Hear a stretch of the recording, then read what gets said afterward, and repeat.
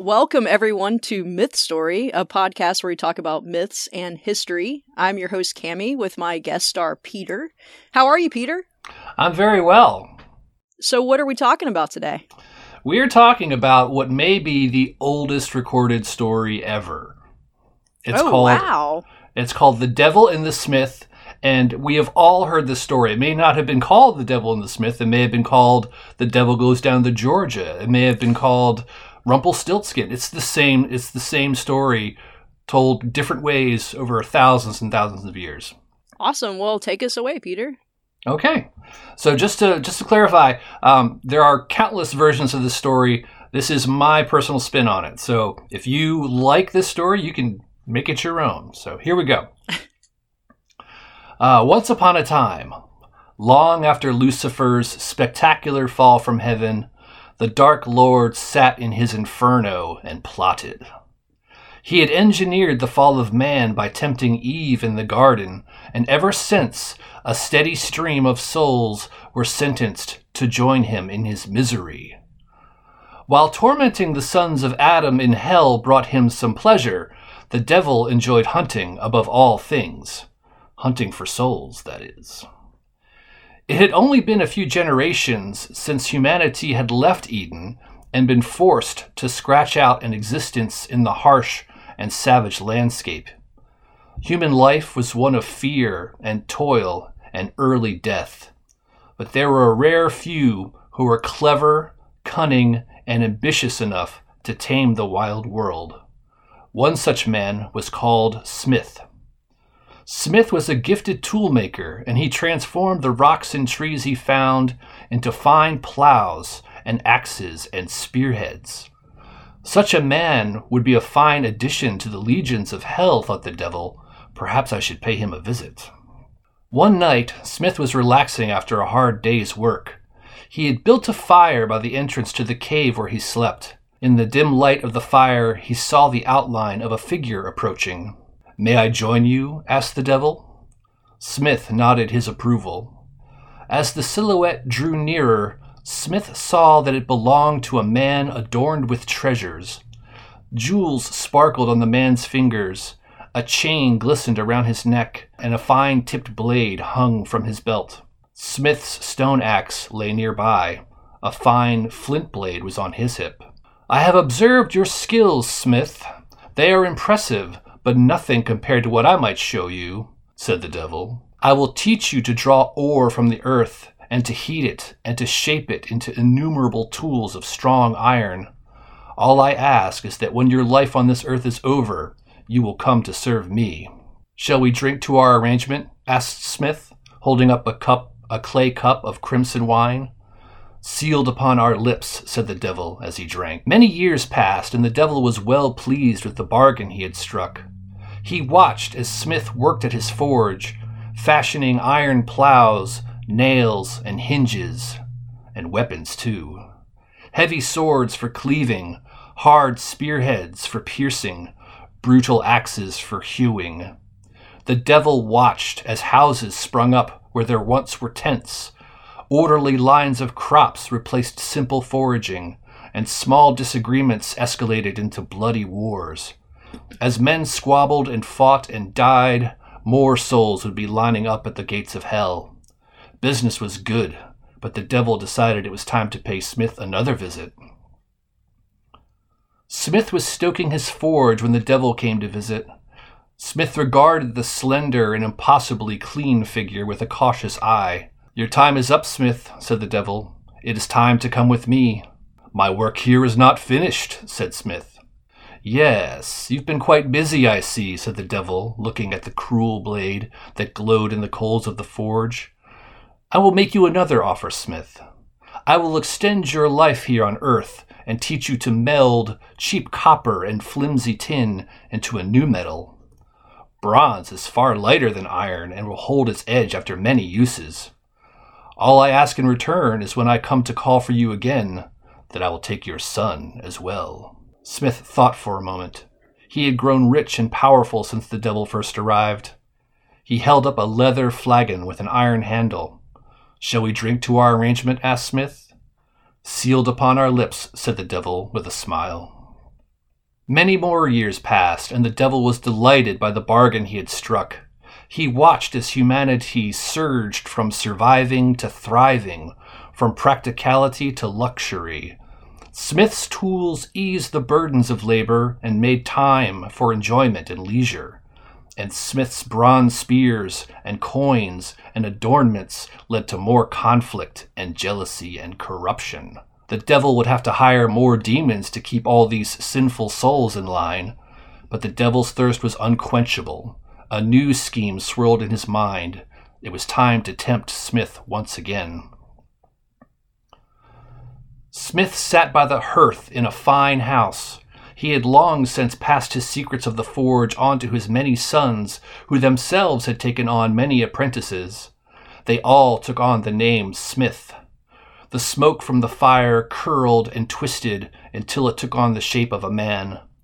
The devil stood before Smith. "Your time is up, Smith. Have you lived a full life?" "There will never be enough," said Smith. "Indeed, I see you have been enjoying the luxuries of your trade," said the devil. "What more could you want?" "The same for all my sons," said Smith. The devil raised one perfect eyebrow. "Very well," said the devil. "I will teach you to craft a metal that shines like the sunlight, reflecting off the clearest water. The gates of heaven itself are made from this fine metal. This silver can be bent into endless shapes and hold the finest jewels and will make you a very rich man. All I ask is that when I come for you again, that all your sons will follow me down when their reckoning comes." Smith stood and paced the room for some time. He went to a table and returned with 2 bronze cups that he filled with wine. "Shall we drink to our arrangement?" asked Smith. "Sealed upon our lips," said the devil. Many more years passed, and the devil smiled smugly at the bargain he had made. Hell was bursting with new souls. Smith had lived for hundreds of human lifetimes, and his name and skills were now spread all across the earth. His tools and weapons had helped tame the savage world, and when men ran out of things to conquer, they turned on each other. It was delicious. But the devil had one more secret up his sleeve. If he could pass on the secret of steel to Smith, he might forever tip the balance of the war with heaven in hell's favor. It was time to make one final visit to Smith. Smith sat in a hulking fortress that bristled with iron bars and spikes. The bronze helms of his guardsmen glowed in the sun. Fine silver curled around his fingers and glistened off fine plates and cups. Smith closed his eyes sleepily, and when he opened them, the devil was before him. "It is time, Smith," said the devil. Smith stared at the devil for a moment. "I am building a new weapon," said Smith. "Once perfected, it will hurl my metals into my enemies with explosive power. With it, I will dominate the world. But the tubes I have constructed shatter with the force of the black powder. Have you no secrets left?" asked Smith. "There is one," cooed the devil, "but it comes at a high price." "Name it," said Smith. "I will teach you to make steel, the strongest metal yet. All I ask is that when I come for you, all those who bear your name will follow me down upon their reckoning." "All the Smiths?" asked Smith. "All of them, for all time," said the devil. Smith envisioned his great guns and cannon tearing through the sides of ships, reducing castles to rubble, tearing through the flesh of men. "Done," said Smith. He handed a silver cup brimming with wine to the devil. "Shall we drink to our arrangement?" asked Smith. For a moment the devil hesitated. His hands shuffled beneath his cloak. He reached out with a gloved hand and grasped the silver cup. "Sealed upon our lips," said the devil, and tipped the cup into his mouth. The cup never touched his lips. Smith smiled with satisfaction. Smith had built his fortress around his ancient forge. It stood there still in the center of a grand courtyard. It was here that the devil would show Smith the art of making steel. The devil held up a hand, and the fire roared to life. He showed Smith how to heat iron with blocks of black carbon, how to pound them into submission and sharpen them to a deadly point. As the blade cooled in the quenching water, the devil prepared to leave. Enjoy your gift, Smith, as it will be your final one.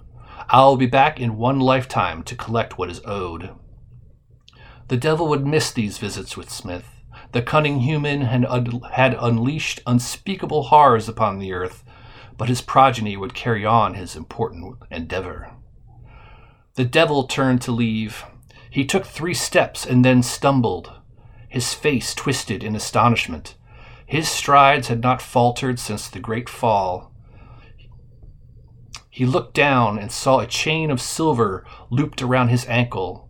His eyes followed the length of chain until it ended, wrapped in the strong hands of Smith. Smith quickly wrapped the chain around the devil, binding his arms and legs. Where the silver touched the devil's skin, it burned and seared. The devil cursed and spat. Just as the silver gates of heaven were locked to Lucifer forever, so was the devil locked in Smith's trap. Smith hung the devil from the rafters of his forge, and laughed as the devil dangled from his chain. "Arr! What do you want?" roared the devil. "I have given you all the secrets to the metals of the earth. Your work and your name will live forever in infamy." Smith smiled. "You will release me and my kin from the pact we have made, and shut the gates of hell to us forever," said Smith. "Done," said the devil. "But heaven will never take your kind either. Your souls are doomed to wander this pathetic earth forever. You Smiths will carry a black stain for all eternity. Black dealer, black Smith." "Sealed upon our lips," said Smith as he loosened the chains. "Sealed upon our lips," said the devil as he spat into the fiery forge. The flames leapt up in a flash, and the devil was gone. I love that, Peter. That's fantastic. I really like how you started the story out, where he's like basically living in Neolithic times, because this story is very old. Yes. So I do want to go over my sources really fast. I used History.com Bronze Age, there was no byline, it was just the History.com editors. Discovery Magazine, The Origins of an Ancient Fairy Tale by Jonathan Keats. Wikipedia article on the Smith and the Devil.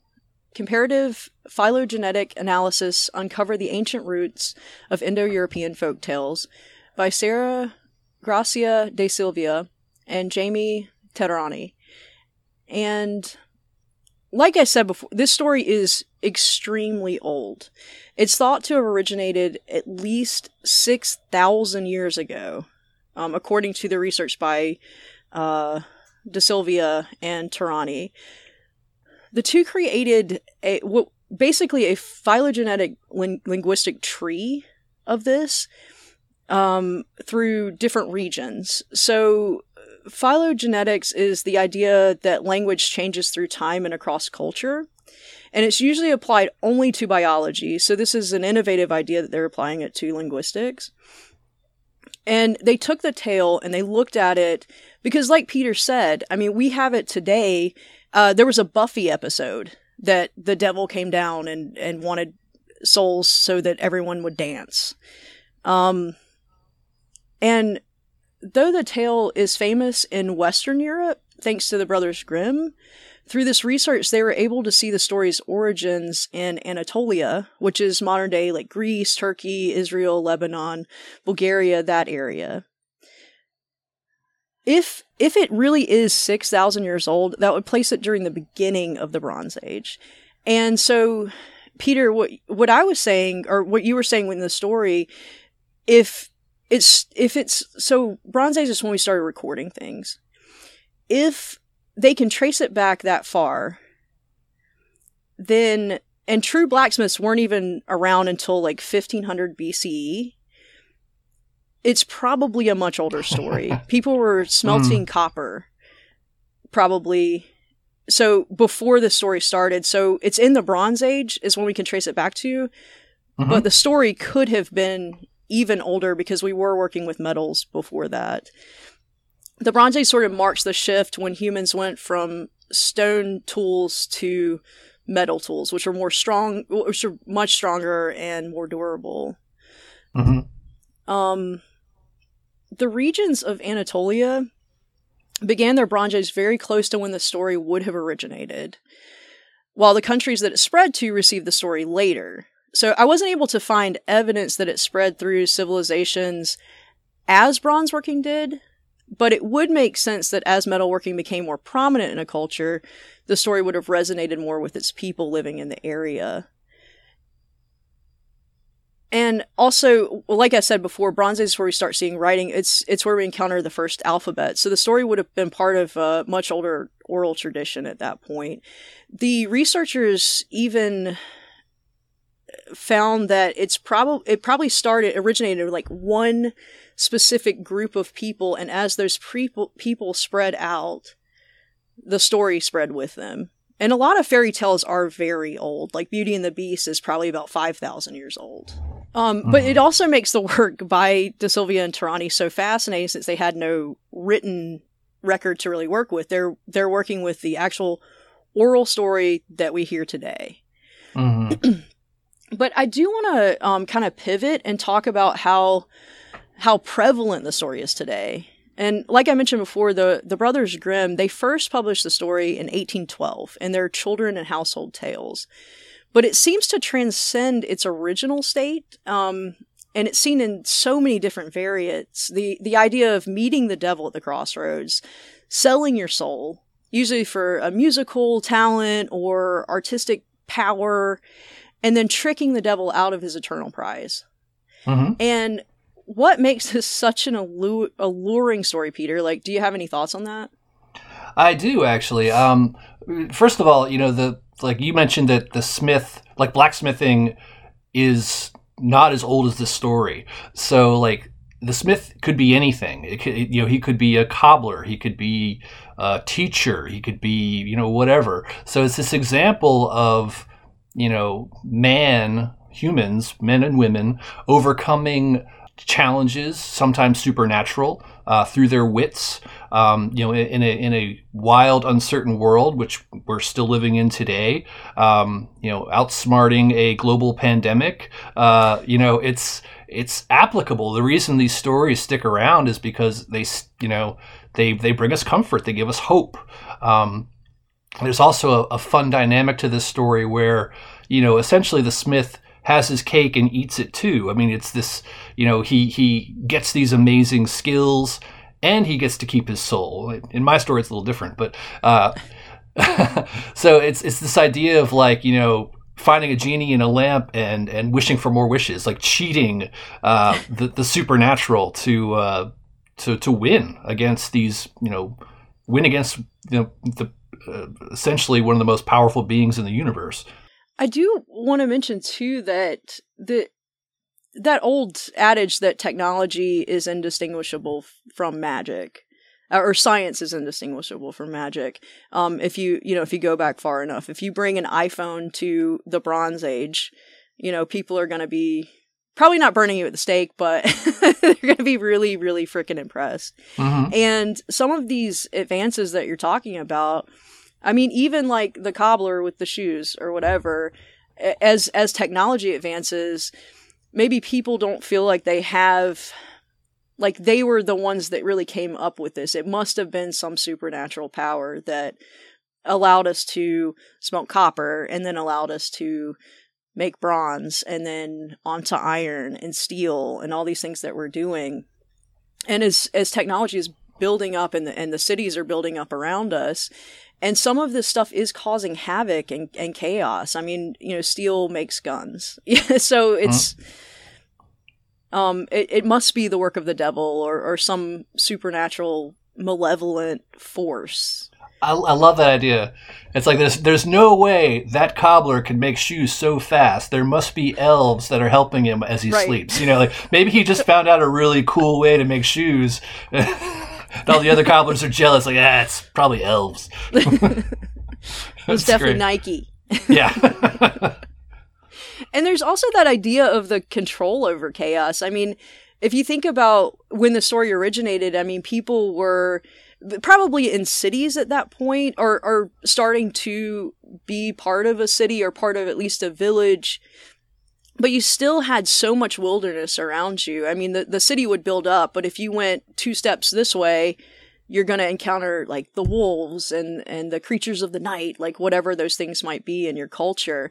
And so trying to like rein in that chaos and the idea that, man, we don't have claws, we don't have teeth. We can't really do anything if we're in that situation except for think about how to get out of it. Mm-hmm. And I think that too might bring some comfort to people, sort of ease their anxieties and stuff like that. Mm-hmm. And we have these like you mentioned, the creatures of the real world that you know threaten us, like wolves and lions, and how those creatures become monsters in these ancient stories as kind of a cautionary tale. You know, like we have these old stories that kind of are cautionary, and the Devil and the Smith kind of has that as well. It's like maybe it's not a great idea to deal with the devil, like he ultimately wins in the end, but it's, you know, we've got these stories that kind of like, you know, kids don't play near the water because there's monsters there. These are kind of like teaching warning stories. And then we have these other stories that are about like encouragement and empowerment. And I think that Devil and Smith certainly falls into that category. Yeah, you mentioned too, it's the prevalence in like music. You were talking about who was the guy you were saying earlier that met the devil at the crossroads? Oh, Cochran? Robert Cochran. I think I got the name wrong though. Robert Johnson. Okay. Johnson, like a real blues man, and there was like a legit story going around that he had sold his soul to the devil at the crossroads to learn how to play amazing blues guitar. You've got that famous Charlie Daniels song about, you know, fiddling against the devil. You know, it's it's the same thing. We hear about it all the time, and in many cases, you know, these selling your soul to the devil stories don't work out. It's a question of like, is temporary gain and success worth, you know, an eternity of suffering? And that's something we have to kind of ask ourselves, like, you know, about living a good life, a just life. Yeah, I mean, I know too, like when I was reading the Devil and the Smith before I read your version, they do have a version where the devil is coming to him as an apprentice, and he can give youth to people, and people are coming to the blacksmith to gain their youth. Well, obviously the blacksmith, hello, Erlene, how are you?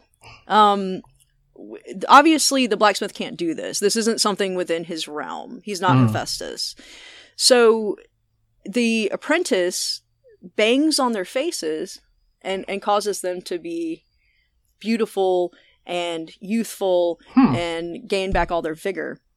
But the blacksmith, because he does not have this talent, someone comes to him, the apprentice is not there that day, and he decides, oh, how hard can it be? And so he starts banging on the face until he kills the man. Mm-hmm.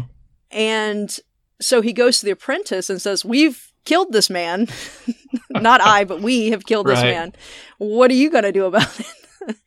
And that's when the apprentice reveals himself as Death in this story instead of the devil. And supposedly the blacksmith was the only good person in this town. Everyone else was obviously kind of haughty and valued their youth above other things. And so he actually unwittingly turned the smith into a harbinger of death and into an evil person. And there's no salvation for the smith at that point. So I think that, what you were saying, like sometimes when you sell your soul to the devil gets your soul. So like the pride of the town drove the one just man to become a murderer. Exactly. Yes. It's such a different story too, because it's not praising humans for their technology and their innovation, and their wittiness to survive evil. It's saying that any man could be corrupted, which is a very, very different moral at that point. It puts the agency squarely on the people. Like you did this. Like the devil or death is just kind of the tool. Like, it's he's not turning them. Like they're so ready to turn already. That's great. Yeah, they had it in themselves almost to do this. And it's a great example of how versatile the story is too. It's just fun stuff. Peter, it can teach you a lot. I guess we could talk about a little bit about the podcast in general. Now, you're not Sure. on it all the time, but you do come in as a special guest. It's normally myself and Bryant, and we're pretty much anywhere you can get podcasts. But Peter does come in for what we call the Podicus Magnus episodes, because normally our episodes, we try to keep them between 15 and 20 minutes. The ones with Peter, they're much longer. We have 2 stories. It's just myself and Peter telling a story, and then Bryant goes over the history for that stuff. So do you want to talk a little bit about your role in that? Sure. I know Bryant and Cami from outside of podcasting, and I have a background in writing, and I was kind of in a lull. I hadn't been writing very much, and they invited me to be on the podcast, and it's really kind of reawakened my my writing passion. So it's been great to kind of flex those muscles again, and I've actually been thinking of maybe collecting some of the stories that I've written for Mythstory into a collection. Oh, wow. And what's fun is, so as you mentioned, Brian usually does the history component because he's a history guy. So Cami isn't usually in this role, but I just want to say she did a really great job today. Thank you. I think you and Brian should switch off more often, just kind of mix it up. Mm-hmm. I thought it was fun. It was like the Norse tale. That's right. So yeah, I don't remember which which story it was. And I've been on, gosh, probably close to 20 episodes now, quite a few. Yeah, you've been on a lot. During the peak pandemic, I was working from home and I had a lot of free time, so that was fun. But I'm hoping to be on more often. Back. I mean, it's been a while. Literally anytime. Do we have any questions from the viewers? I know sometimes this is like hit or miss, but if anybody has any questions about the story, about the podcast in general, any other mythology, history, anything, we can keep talking while you think of it. and Mythstory is a weekly podcast, correct? Yes. With occasional. We have been taking a break recently with the holidays and everything. We had about 2 weeks off, and then now we're publishing weekly still. And how many episodes do you have at this point? About 130. That's awesome. We've got quite a few. We've been doing it since 2019, I believe. Mm-hmm. I think September was our 3-year anniversary, so we've been doing it for quite a while. And you came on pretty quickly because we had a contest. Yeah, that was funny. So they had like a raffle.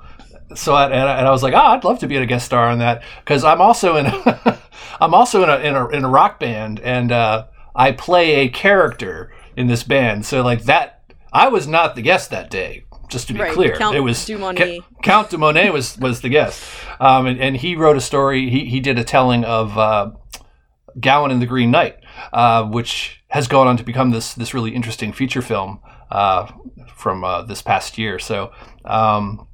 Yeah, I was on pretty early. It's been a great experience. Yeah, we were very, very glad to have you. How can we connect to Mythstory? Well, we're anywhere that you get your podcast. So I even recently uploaded it to Facebook as well. I wasn't sure about doing that, but I did recently do that. Apple Podcasts, Spotify, just pretty much wherever you listen. If you have any questions or feedback, you want to hear a particular subject of an episode, you can always hit up our Gmail. It's Mythstory with an IE, so that's MYTHSTORIE at gmail.com. And our website is mythstory.com. My favorite episode is Wendigo, so I do encourage people to listen to that one. It's probably one of the best stories I ever wrote for it.